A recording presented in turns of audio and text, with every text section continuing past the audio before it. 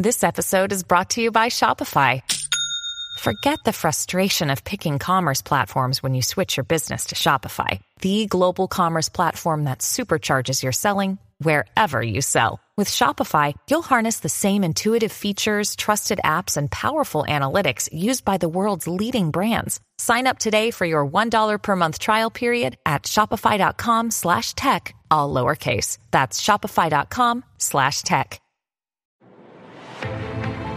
From our virtual studios in the Netherlands and Camarillo, California, with a bit of Ojai, California thrown in for good measure, it is the Marketing Geeks radio program on the internet. That's right. What a show we have for you today. We are going to be joined by someone very special who is from the movie industry. Andres, why don't you share a little bit about what's coming up? I will, right after our theme song is over, because this is the moment that I have to build up the hype and make it sound like we're very, very excited, and we're going to bring to you the things into your ear holes that you need to hear about marketing and more. But it is the truth, because this is the best marketing podcast in the world, in the universe, whatever else is out there, the multiverse. We'll take whatever you give us, but it is the greatest. You're going to learn so much. Get excited. This is going to be an incredible show. In fact, I predict this will be the best show that we ever have done in the history of Marketing Geeks radio in the internets. That's right. Without further ado, ladies and gentlemen, it is the Marketing Geeks. Hey, everybody. We are back again, and this show this is the show I've been wanting to do for like months now, and it is a person who I hold in absolute the highest esteem. He happens to also be the godfather of my own son. Ladies and gentlemen, boys and girls, I would like to introduce the fabulous Josh Tickell. Here he is. Yeah. How's it? Well, with an intro like that, how do you live up to that? The Godfather. You don't. We're not worthy. We're not worthy. Josh Tickell. Now, if you don't know Josh Tickell, just go on IMDb. Look at the guy's resume. He is he's a change maker and an amazing cat, because you've been making films now for how long? Well, since I could walk. since he could. So that's been about 5 minutes. Yeah, because he's been drunk most of the time. But exactly. Now he's sobered up to be on our show. Since this morning, when I dried out, I picked up an iPhone and made a film. I've been making films. I've been making films for the better part of 20 years. Yeah. Now, for those listeners who haven't heard about you, can you give us kind of your elevator pitch resume?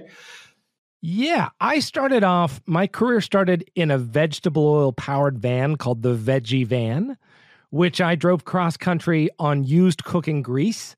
And that landed me a spot on the Today Show. I was in college, didn't know anything about marketing, but had a very brightly painted van called the Veggie Van. We had a website. It's since deceased, but the Veggie Van website received 1 million visitors in the first couple months. This was back when the internet, 1997 dial-up, AOL, and so it just launched this incredible trajectory of mixture between environmental activism, journalism, filmmaking, and marketing. Because to sell an idea like, hey, we've got to make the world a better place, that's a boring idea. It's much better to say, I'm going to give you weight loss, or I'm going to give you big boobs, or I'm going to give you a big house or a jet ski. Those are things that are really exciting to people.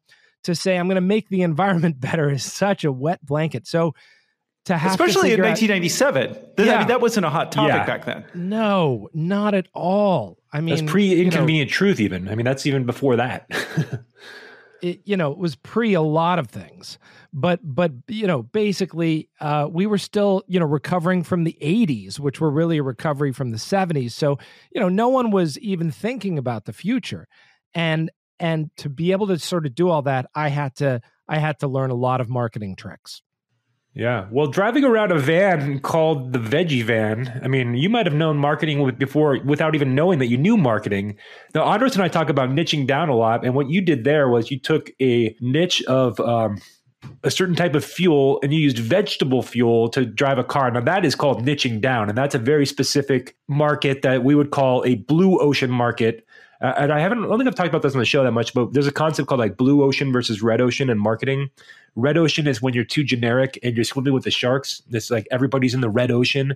But when you're in blue ocean, you've created your own niche. And driving a veggie van around the world is definitely blue ocean territory. Oh, it was more like sewage ocean. It was the most disgusting smelling. I had to go behind restaurants and get the used cooking oil and turn it into fuel. But I turned that into a book, leveraging sort of the media, and that was called From the Fryer to the Fuel Tank. And I sold that out of my living room and made quite a bit of money doing that. And then later sunk that money into my first movie and thought the money would be endless, and realized, wow, you end up making movies on credit cards a lot. And so that started my journey in filmmaking. But tell us about that movie, because that movie is incredible. And actually, I was a fan of this movie before I even met you, and that was really cool to finally meet you and go, oh my God, I've seen this and I love this movie. So can you tell us a little bit about the film and what happened after that? Because that's a great story too. So Fuel is the name of the film, and it was a long journey. It was like 6 or 7 years to make this movie. The behind the scenes is far more interesting than the actual film, but the film premiered at Sundance. It won the Audience Award. I met my wife doing the film, Rebecca. We teamed up. We became kind of a producer-director pair, and later director-producer pair. And the film really blew up. It went to 150 theaters in the U.S. It went global. It was translated into all these languages. And it was showing theatrically. We premiered the film in 2008. And the film was still showing in theaters. The last theatrical opening was 5 years later. We opened theaters in South Africa in 2013. Wow. So it was an insane global ride, racking up, shelves and shelves of awards at film festivals, and got shortlisted for an Oscar. And, in the meantime, got the full Hollywood experience. I got thrown down a set of stairs. I got sued. I had all these really super, super typical Hollywood stories happen.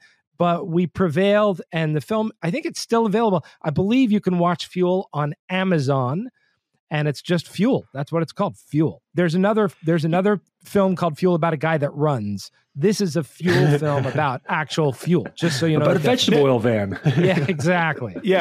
Now the thing that's really great about this movie, if I could just kind of I'm going to spoil it just a little bit, but what you did in this movie, which was the genius of this film, is you started off with just you driving around your veggie van, and you asked one simple question, which is, why, if I can drive around a car that basically doesn't involve the industrial oil complex, why can't everybody?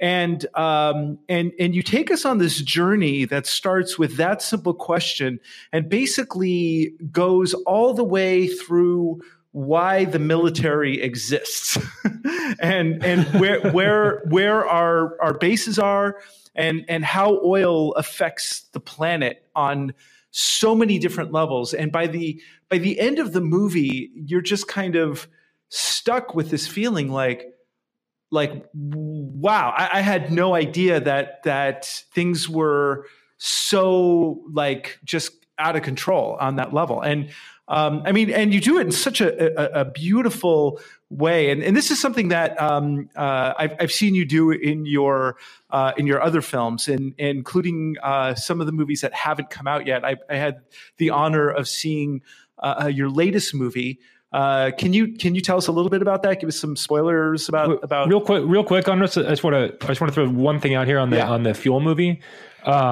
So Josh, because I remember the story about like who killed the electric car, and that was a movie that was promoting. I did. Just so you know, I was. You're the one. You're the guy. I knew it. Okay. It's revealed. It's revealed. There you go. Yeah. Well, that movie got some pushback from the oil companies, and basically they kind of deducted that, like, I think it was the Chevron or one of the or Exxon Oil was like one of the people behind the killing the initial electric car push in the late 80s, 90s.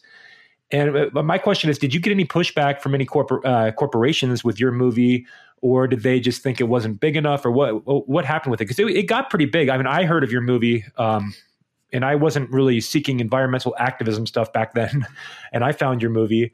So I'm wondering, did you get any pushback on this? That's a great question from people. Well, most of the pushback at that early stage was just subtle. Like, we would go into a town and we would get a sponsor to pay for the ads in that town, just like, podcast is sponsored. So it'd be sponsored by, Bob's Pizza or something. And we'd take out all these ads in newspapers and we'd, get everybody riled up for the film. And then we'd go to the town and none of the ads would be there. And all the radio spots would be gone. And all the billboards and all the posters would be gone. And we were like, what's going on?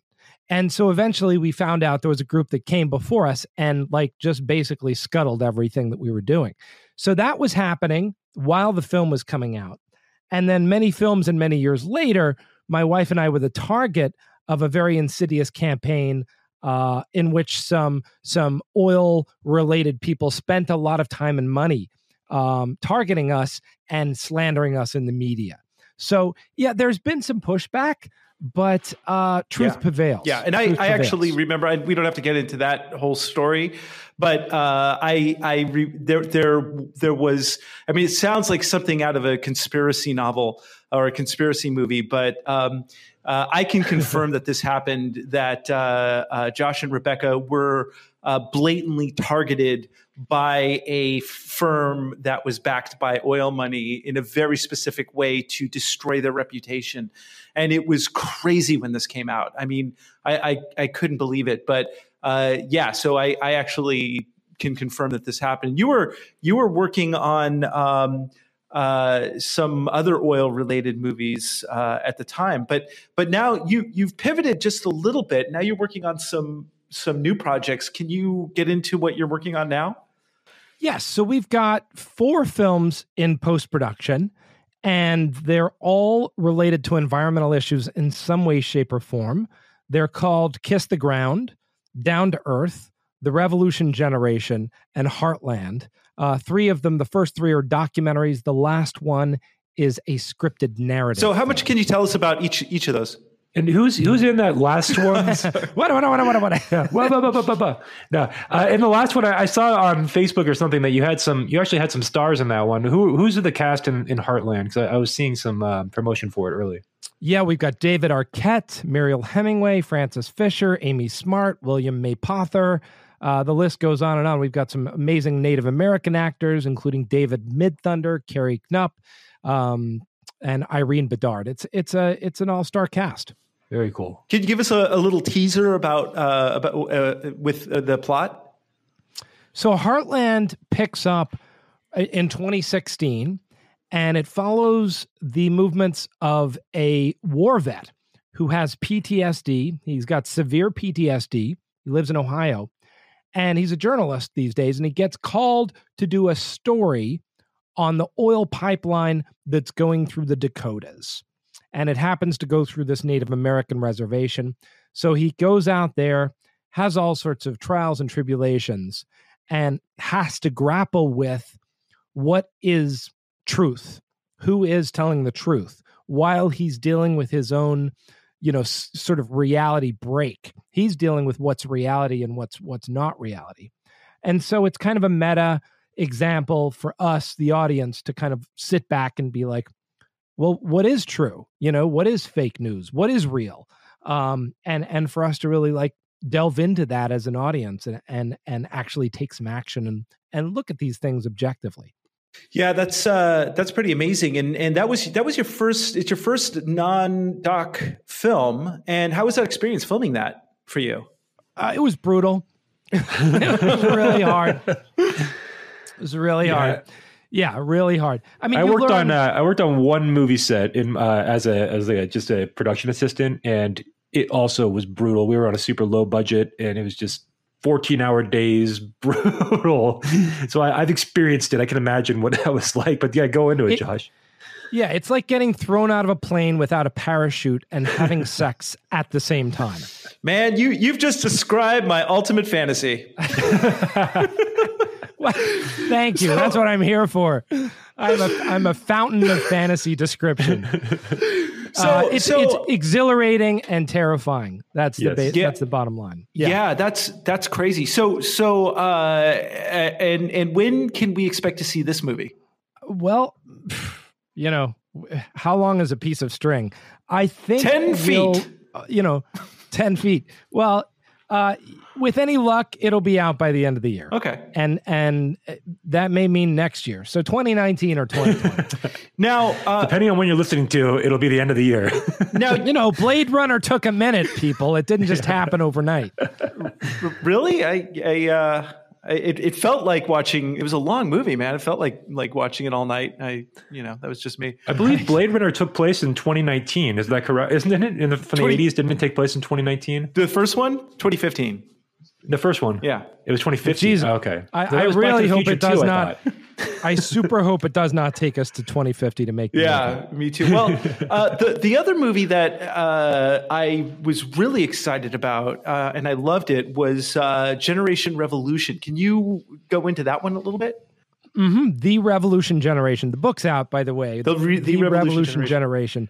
The Revolution Generation. And it's on Amazon and local bookstores, all that stuff. Audible. I recorded the audiobook. Only took 20 hours. The Revolution Generation is kind of what I think, the book and the movie are a bit ahead of its time.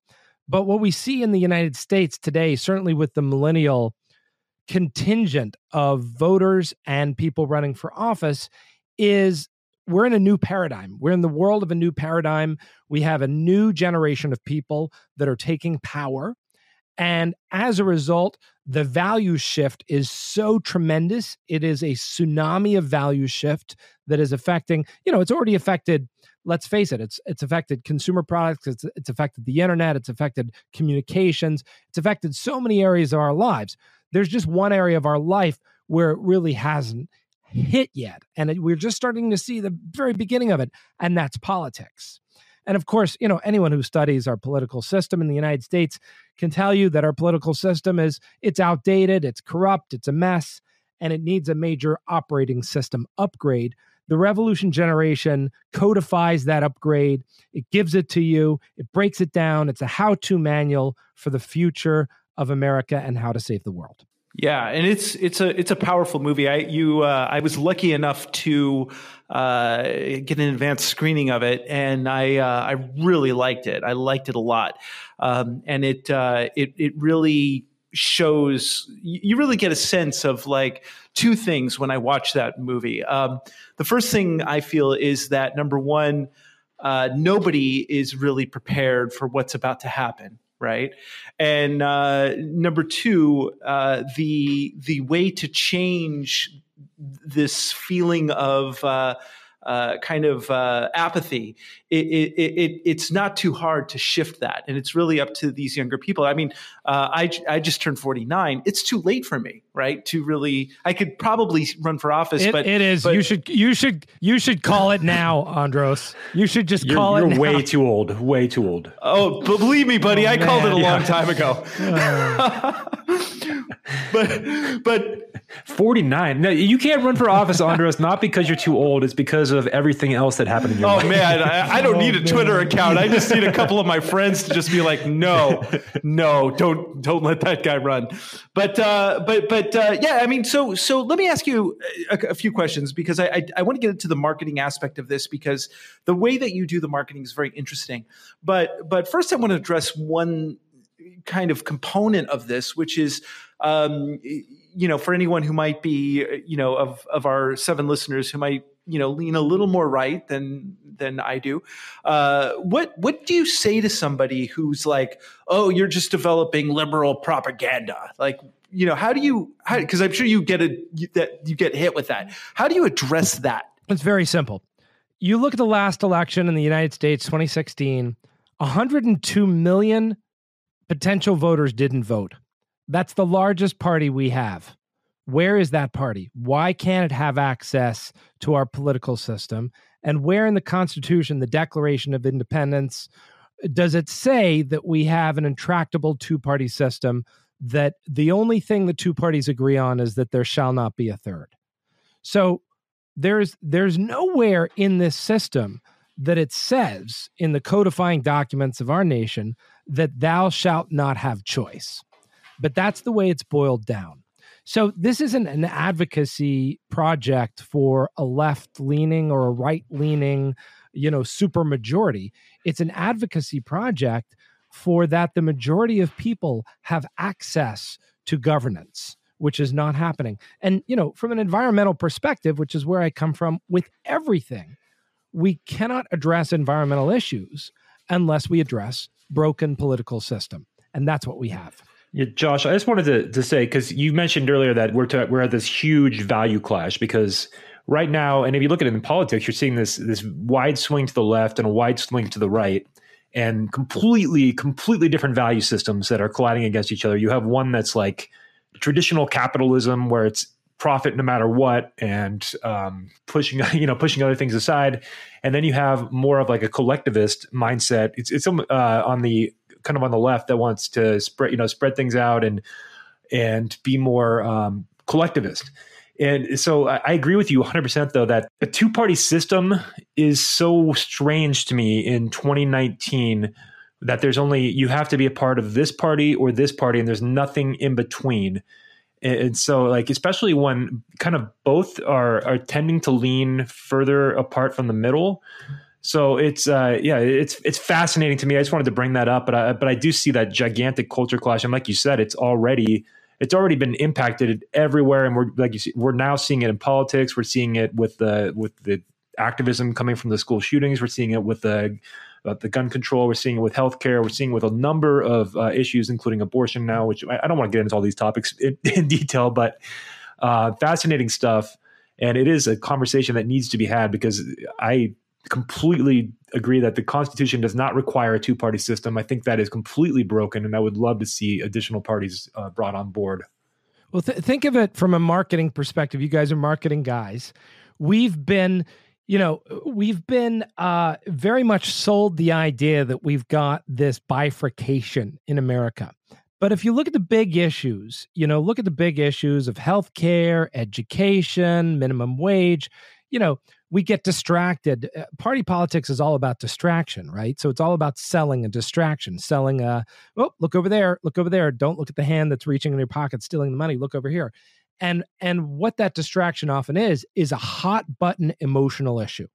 So, the big issues are, how are we going to live? I.e., do we get enough money to live? How are we going to take care of our health? And how are we going to educate ourselves? But if I say abortion, suddenly everybody in the room, the temperature goes up, right? And I can carry that.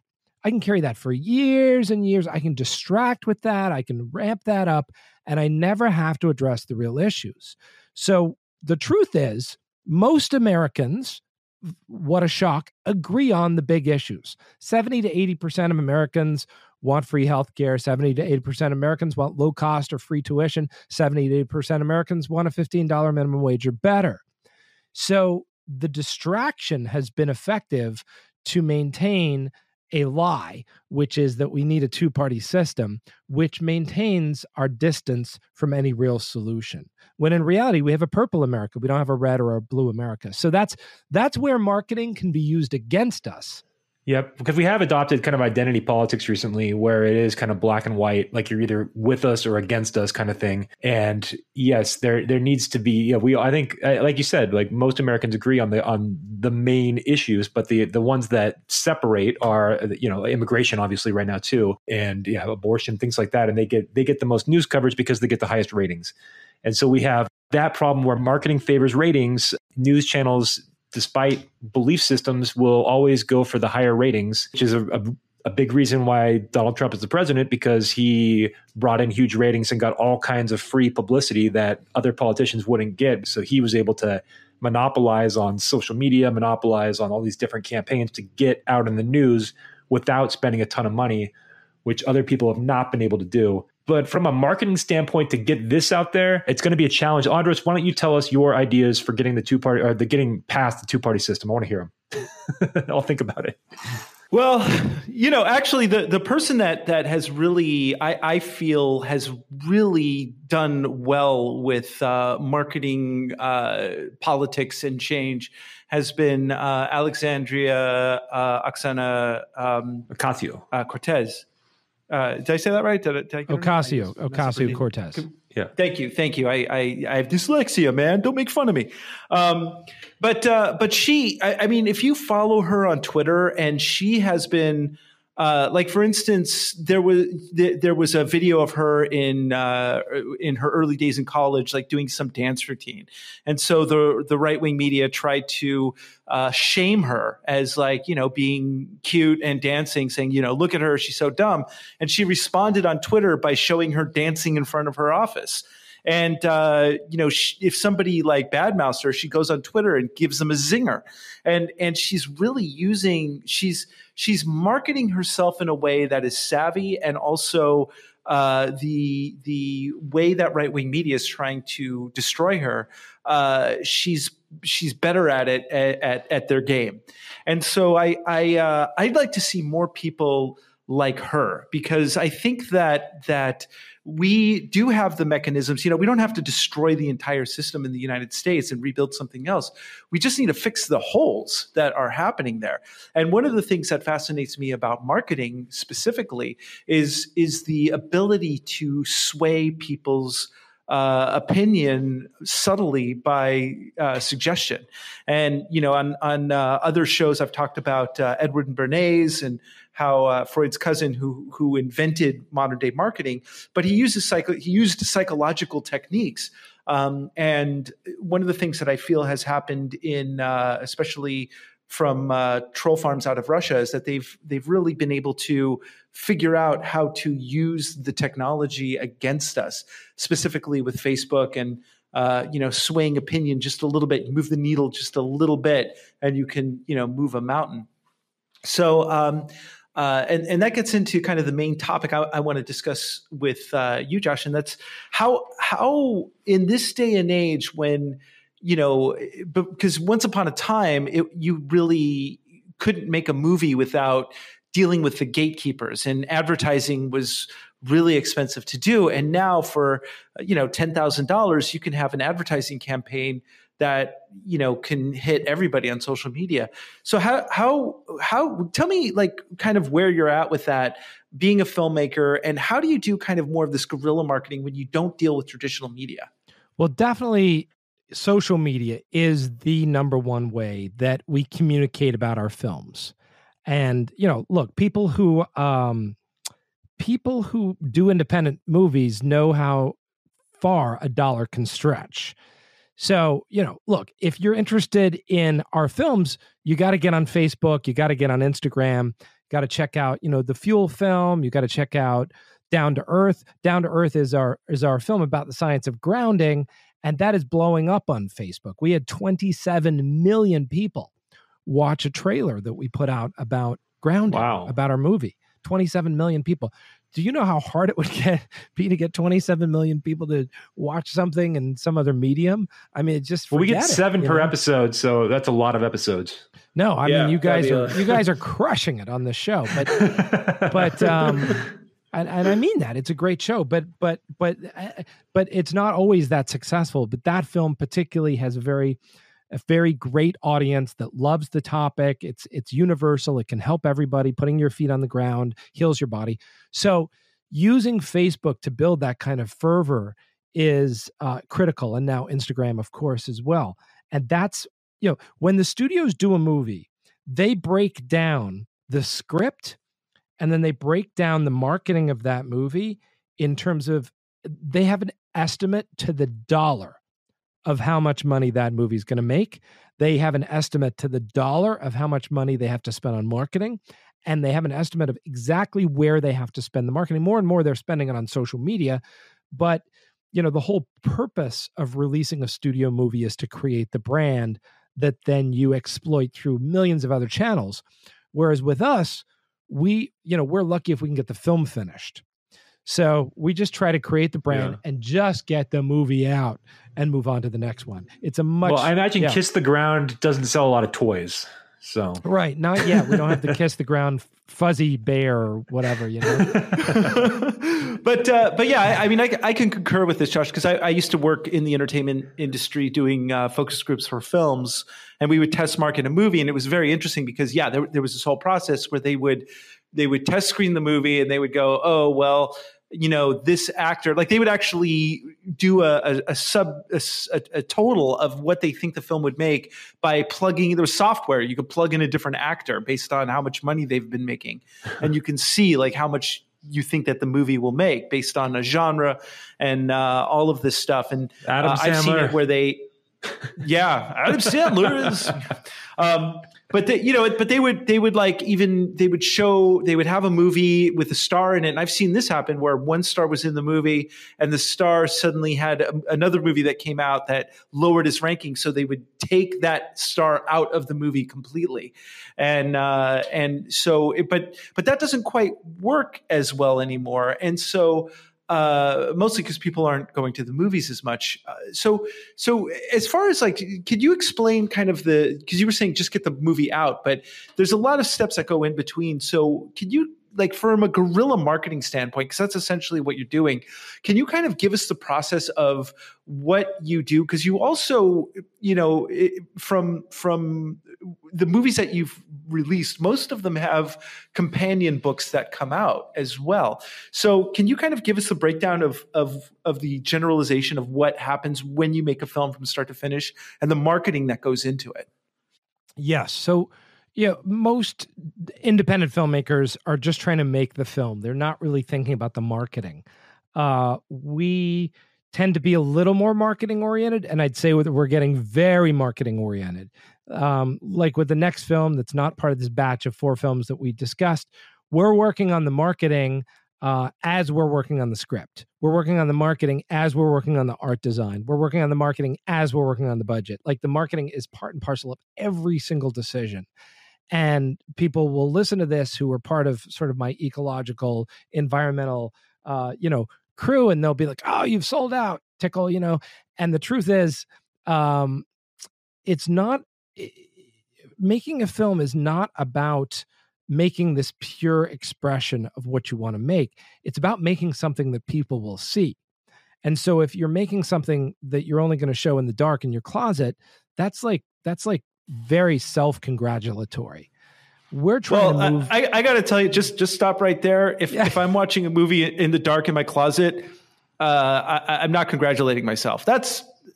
Anyway, moving right along. I think the later report that we're going to talk about later today will tell you what Andres is watching instead.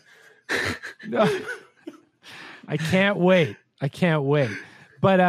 So in order to get people to see something, you have to understand how to communicate to them that thing is going to be a good thing to watch. And in order to do that, Josh, can I ask you a question? Break down the marketing. Yes.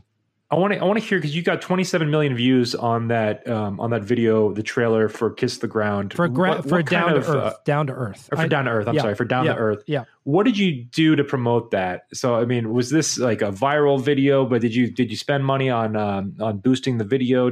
How did you promote it? We did. We boosted it a little bit, but not much. I mean, we kind of, we created a couple of contests. Hey, put your cool grounding photo on here, or tell us your grounding story. And we boosted those. And, again, this was very minimal in terms of our ability to do this. We're independent filmmakers. We don't have a huge marketing budget.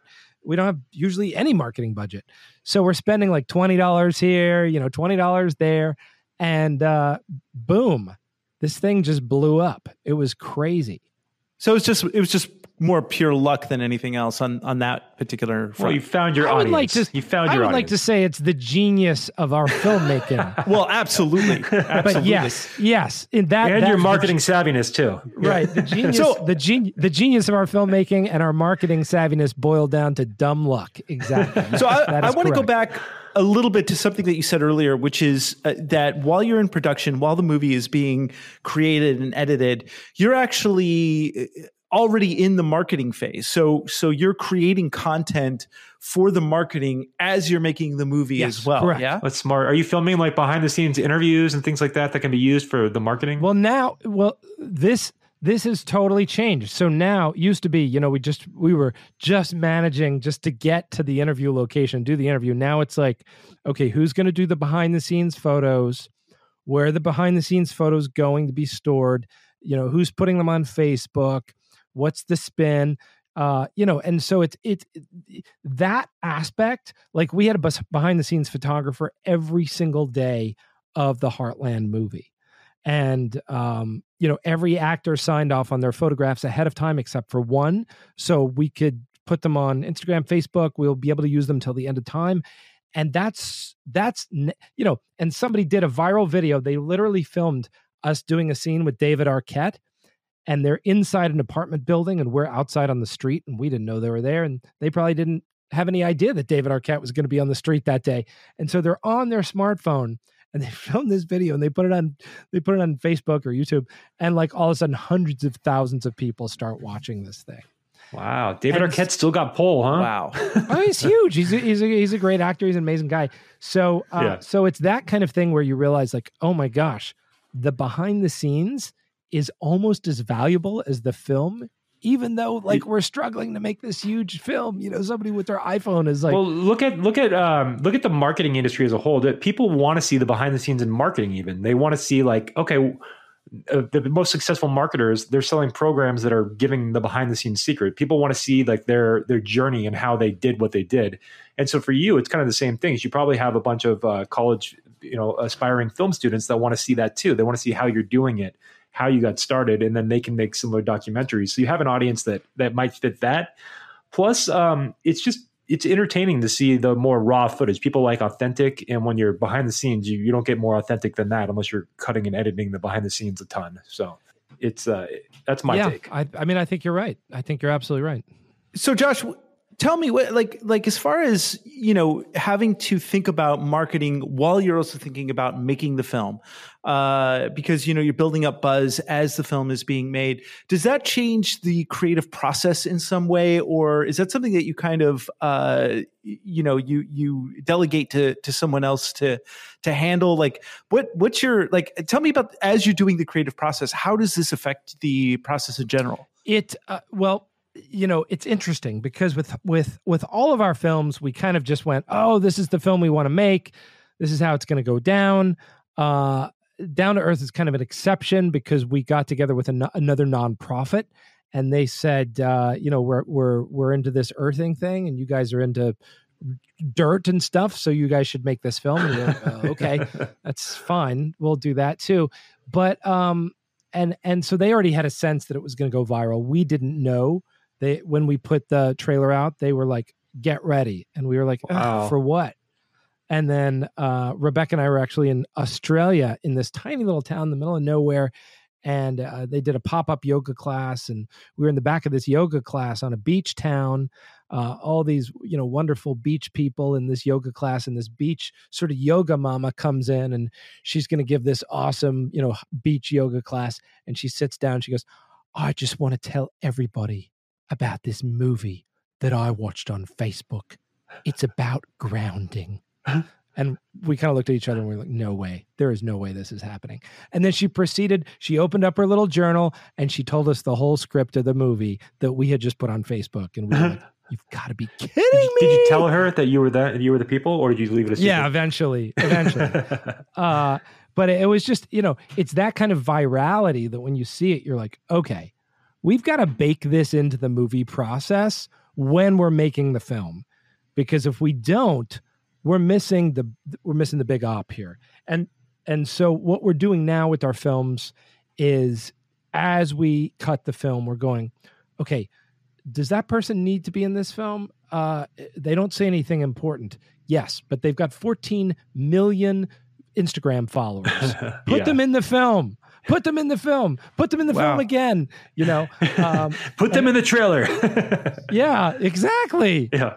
Okay, maybe they're not, a scientist, but they can say something and they can be part of the sell tribe, tickets. Got to sell those tickets. Yeah. And this is the thing that's so amazing to me is that how we have pivoted, like the way that this is all done. I mean, more people watch PewDiePie videos than watch, some of the biggest shows on network television. And so for you to, have to think about this, I mean, it changes almost real time how content is made to some degree, because it gives you almost a sense of like being able to do real-time market research while you're making the movie. And if some piece of content that you put out there drives more interaction than another piece of content, you can almost like shift the direction of the film a little bit to focus on that, right? Well, perfect example with the Revolution Generation. We've definitely molded the film as time has gone to make sure that when it finally does come out, it's very current and it has this sort of currency of what's happening now in the press, in the media. And that's the only way, unfortunately, for us to get these messages out, is to tailor them somewhat to where the wave is already going. And, again, you can say that's not pure. You should be a pure auteur. But man, try and make an independent film with no money. You're going to have to mold it somewhat to the market. But, obviously we're going to get our message in the cracks no matter what, Yeah. So tell me this, like, we're in the age of Netflix. It's kind of a strange time because, and I find this for myself, I was a total movie fanatic, but it is challenging for me now to sit through an hour and a half, 2-hour movie. Yet I will still binge watch some dumb series on Netflix, right? For 10 hours. So I mean, you said something to me that has always stuck with me once. You said, that Netflix is a place where mediocrity goes to die. And that always stuck with me. So I know you did. I said that. Wow.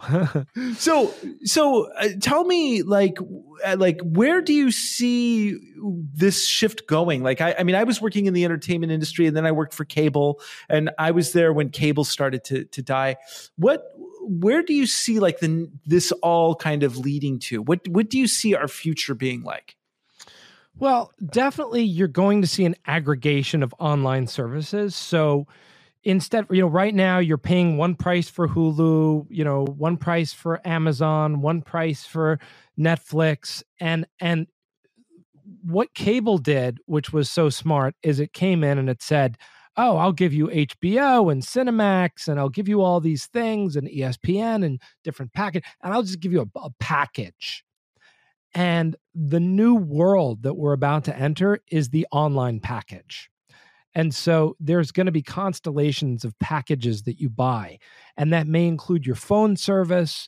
It may include your health insurance. It may even include doctors, 24-hour day online, that you can, get the app on your phone. Bang. Oh my God, I've got a broken, whatever on my kid and I need a doctor. Boom, there they are in FaceTiming you. So the new world is going to be controlled not just by these verticals of like, it's not going to be Apple versus Amazon versus Netflix. It's going to be constellation service providers. And that is going to be a whole new crazy world of like how you get your everything. And I think, Andres, you addressed this like an episode or two ago, and you're like, they're going to call it cable. Yeah, exactly. Right, they're gonna take all the services, put it together, call it cable. But I mean, this gets into a really interesting thing. I've been listening to. I'm a podcast junkie. Besides our podcast, I listen to a lot of really interesting podcasts. One of the ones I just listened to scared the bejesus out of me. It was probably the most terrifying thing I ever heard. And it was subtle, but basically this guy found a person who makes deep fakes. And are you guys familiar with deep fakes? I saw this on Netflix. I saw a Netflix documentary that covered this. Maybe not. Maybe I didn't hear the podcast, but it's pretty crazy. Yeah. Josh, are you familiar with this deep? No, I have no idea what we're talking about. Oh, well, we're all going to learn something new today.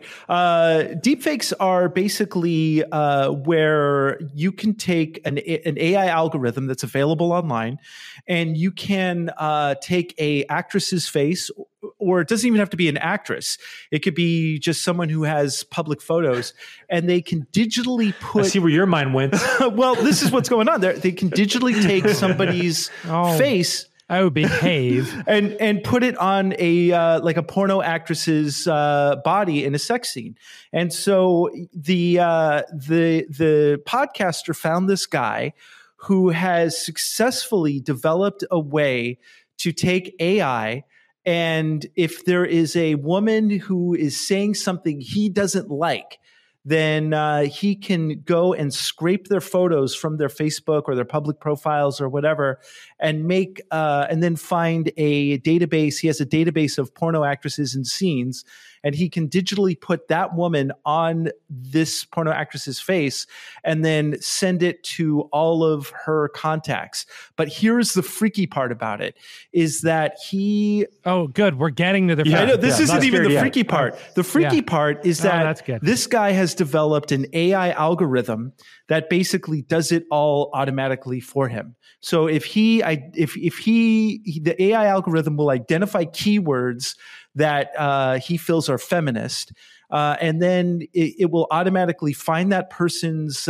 information on Facebook, digitally take their photographs, and digitally make this movie, and find all of their contacts and send it to them.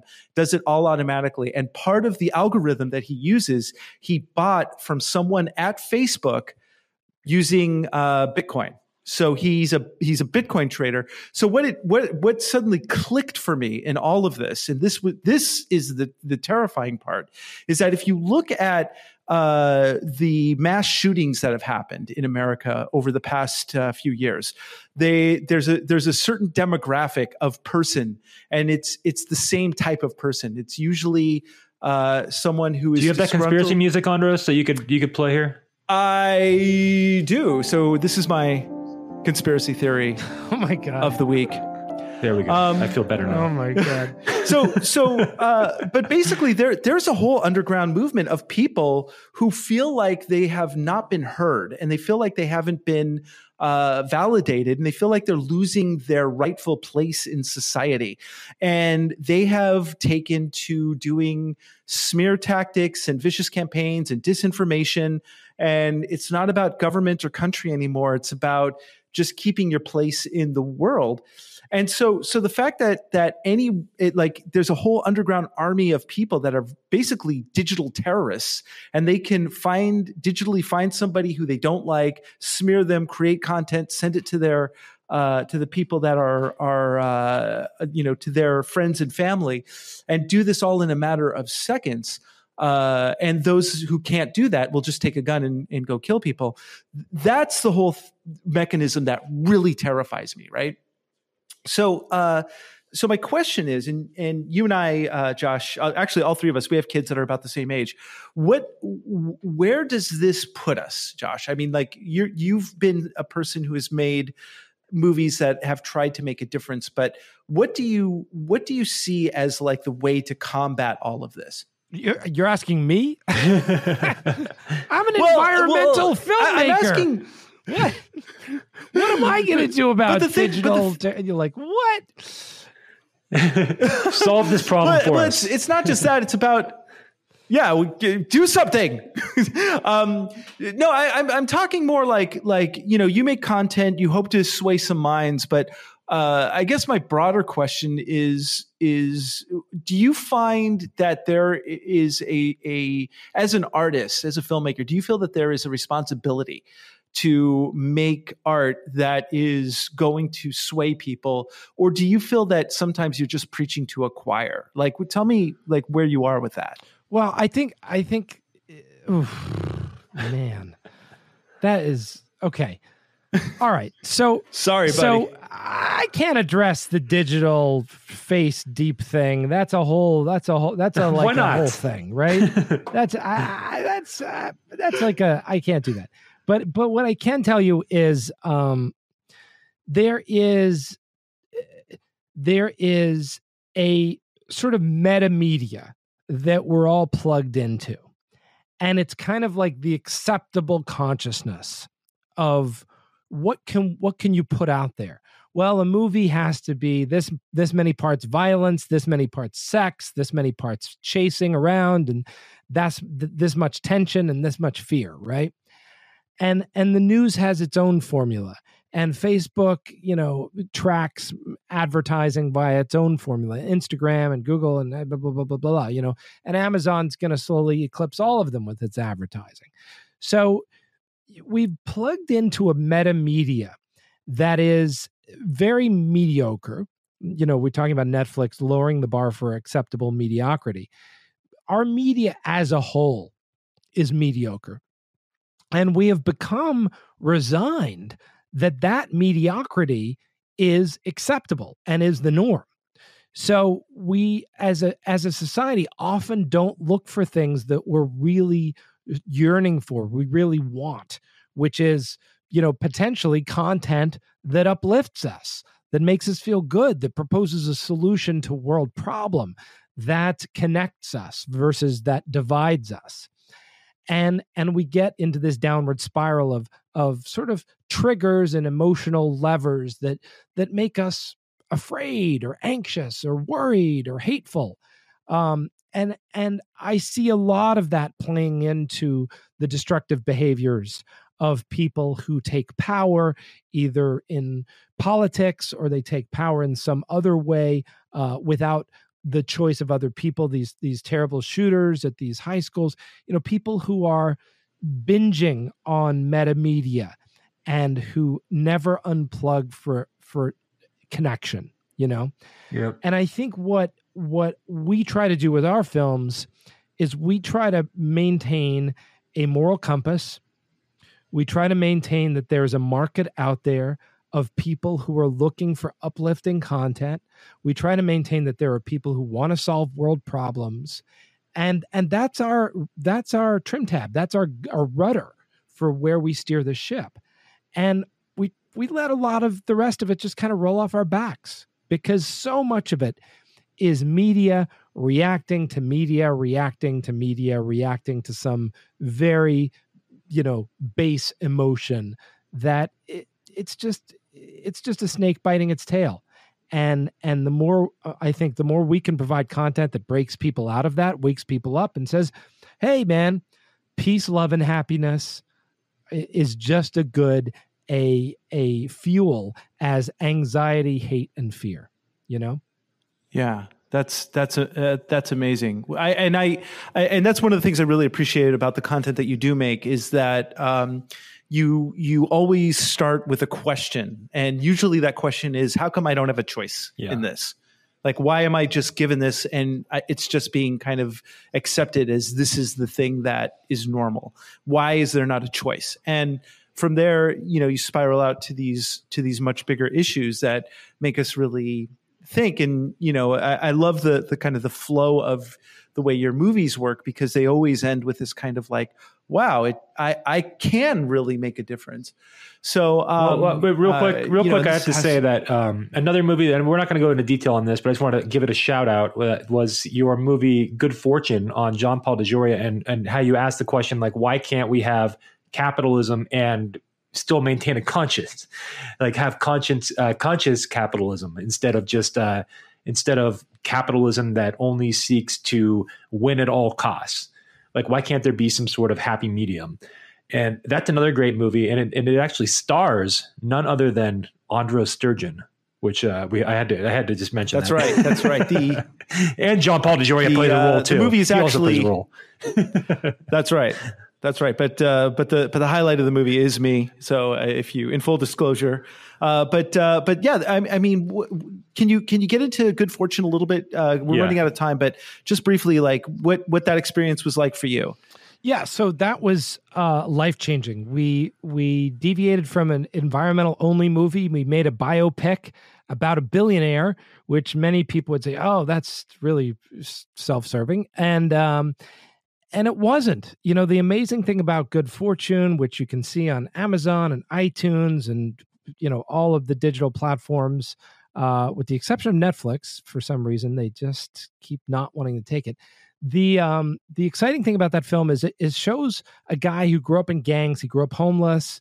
He grew up, you know, in foster care and mostly as a failure for the first 42 years of his life. So if you're feeling like a failure and you haven't reached 42, here's the good news. At somewhere in his 40s, he meets up with another guy named Paul Mitchell. They start a hair care products business, and in a matter of time, it's worth billions and billions of dollars. And the whole thing is built on not testing on animals, giving back, doing good things in the world. And that's how he still builds his businesses today. And then he went on and co-founded Patron Tequila. And thanks to the movie, he sold Patron Tequila because of the movie, you know, just went really well. And people were like, oh my gosh, we should buy that brand from him. It's very valuable. And so they did. So, you know, he continues to just use his life to make the world a better place. And I think that regardless of what system you're in, if it's capitalism or social capitalism or some combination of all that stuff, it is ultimately good stories are about things that are unexpected and that are beautiful in the world and that give us hope and that give life meaning. And Good Fortune does that. So everybody should go out and watch that movie. It gives me hope because I am not 42 yet. I am under 42, which means that there's still hope for me. Andros, sorry about that, bud. It's too late for me, buddy. It's too late for me. But you know what it's not too late for? Oh, yeah. That's right. It's time once again for the Sex Robot Report. Here we go. Yes, ladies and gentlemen, it is the Sex Robot Report. Give me some horn. It's never too late. It's never too late for this. Never too late for the Sex Robot Report. This is from dailymail.co.uk. Swedish feminists demand a ban on sex robots because they are, quote, dangerous and dehumanize women just like pornography. You say band, like they want a band of sex robots? They want to form a sex robot band. And I would buy that. Sounded like man. that. Yeah. I would too. That's a great idea. I would at least listen to it on Spotify. Feminist groups in Sweden have called for a ban on dangerous sex robots because they encourage men to treat women's bodies as objects and could lead to violence against real women and girls. Sweden's Women's Lobby, the National Organization for Women's Shelters, and Young Women's Shelters have made a joint appeal in Swedish newspapers Expressen for the robots to be banned as they dehumanize women. The groups believe that the incredibly lifelike dolls and robots are posing a threat to the safety of women and are not programmed with the ability to say no to men's demands. So yeah. Well, we talked about other episodes, like how they're trying to build in like AI and have these robots consent, but I guess that's not there yet. I think what this comes down to like the Grand Theft Auto argument, like when those video games came out, and it's like, okay, people are acting out on these, they're running around shooting people in the streets and stealing cars and committing crime. Did that have an impact on our society? And I don't know there have been more shootings since those games came out, but I don't know if there's any correlation between the two or not, or any causality. Well, science says no. I mean, they've done studies on this, and it says no. But the real question is, would owning a sex robot dehumanize, like make people kind of want to dehumanize women? And that's kind of the real crux to the situation. I mean, like we all have kids and by the time that they're our age, they could possibly be able to date an artificial intelligent organism, right? So that's kind of a strange concept. Josh, would you ever cast a sex robot in one of your movies? Would you be down with that? This is a very theoretical question. Would Before you answer that, make sure you preface it. I think it was appropriate if they're playing themselves, as long as they're not playing somebody else, you know? It's true. Yeah, I guess it's true. But I mean, like, what if you program sex robots can't be actors, huh? You know, this. I think sex robots should have rights to do anything that they want to do. There are moments, act. Yeah, there are moments where I feel that I am, there are just moments where I'm like, I'm going to be stuck in the dark ages. My kids will experience a different world than I will. This is one of those moments. This is true.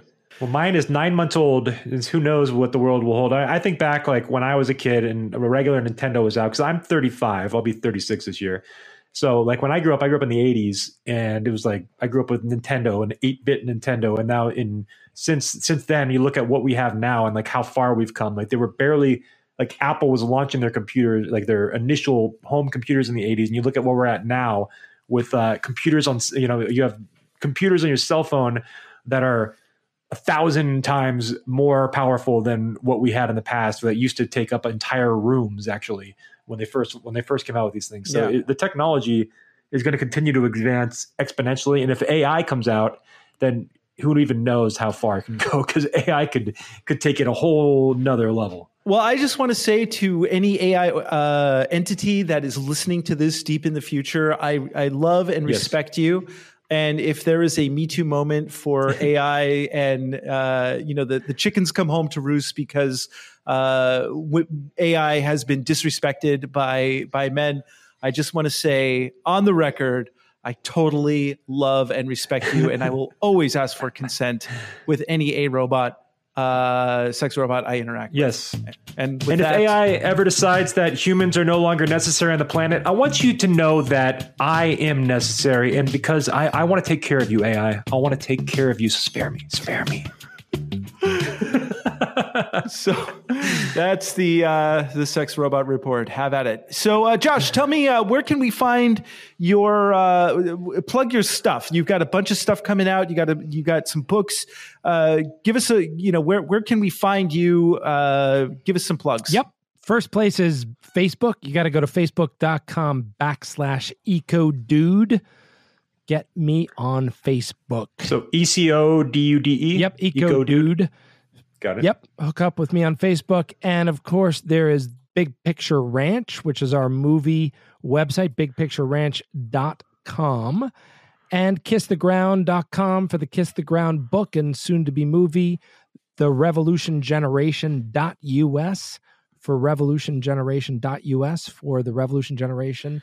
And, all other mediums and plugs and Twitters and Instagrams, and we're all over the place. And just kind of searching Josh Tickell on Amazon will probably get them a lot of your products as well, right? Correct. And we'll put links down at the bottom of the description. And I do recommend that everyone please go watch Fuel. It's a dynamite movie. And Good Fortune, also a really wonderful, uplifting movie. Especially because of the star. I love them both. Yeah, well, the acting is incredible. That's all. The flashback scenes are amazing. Josh, before we go, any advice you want to give to any budding filmmakers who are now like just starting out in their career? What would you say to somebody who wanted advice? I actually always say keep your day job. The most dangerous thing for filmmakers is to jump in with no source of income. And if you can keep a job, if you can keep, a roof over your head and keep that stress out of your life of trying to make your film make money the first time around, or even in our case, 8th time around, it's much better. It's much easier. You're going to have a better time. People go, oh, I can't make a film and work. I'm like, dude, work 40 hours a week. Are you kidding me?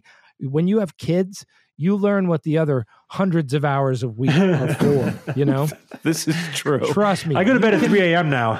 Yeah. You can make a movie in no time flat with a 40-hour a week job. And so I think, financial stability and financial health is connected to mental health for filmmakers. You got to keep that sanity. You got to keep that stability. It doesn't mean that that's your, that's where your career is going, but you can do so much in the hours that you're not working. And that's where you really get to dig in. Because if you can leave work at work and then just create your movie, you're going to have a great time. All right, well, I got one more for you. So what would you say your top lesson about marketing has been in your career from starting as a budding young filmmaker, not knowing what's coming, to now? What have you learned the most about marketing, if you could sum it up into one tactic or one thing? It's all about seeing whether or not the market will sustain your project. So can you find 60 comps that are very similar in some way, shape, or form to what you want to make, and many of which have been successful? Can you point to 5 that are roughly the same budget range with roughly the same assets that performed roughly the way you want your project to perform? If so, can you then convince people who are going to distribute it that it's going to be distributable before you even make it? If the answer is yes, then you've crossed the hardest threshold in the beginning. Wow. Interesting. So predictability, kind of, you have to have something that has some predictability for profits. Or just screw it and do what you want to do. But know that... Steve Jobs method. Yeah. Just you tell people what they want to see before they even know. Look, there are plenty of great directors, plenty of great product creators, plenty of great people who have just broken the mold and made something amazing. And I am definitely 100% for that.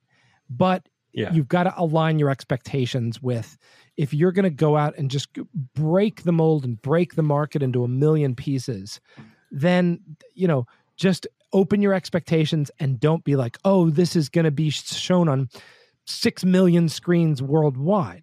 Like you're going to make something that you're going to make because you're going to make it. And the rest is inconsequential. You've got to give up that expectation for how it's going to look at the end of the day. So either you have the expectation, if the expectation's there, then you've got to have predictability in marketing. But if you want to make something that's just truly artistic and amazing, then take the expectation away and go follow your passion. I'm the last person to tell somebody not to follow their passion.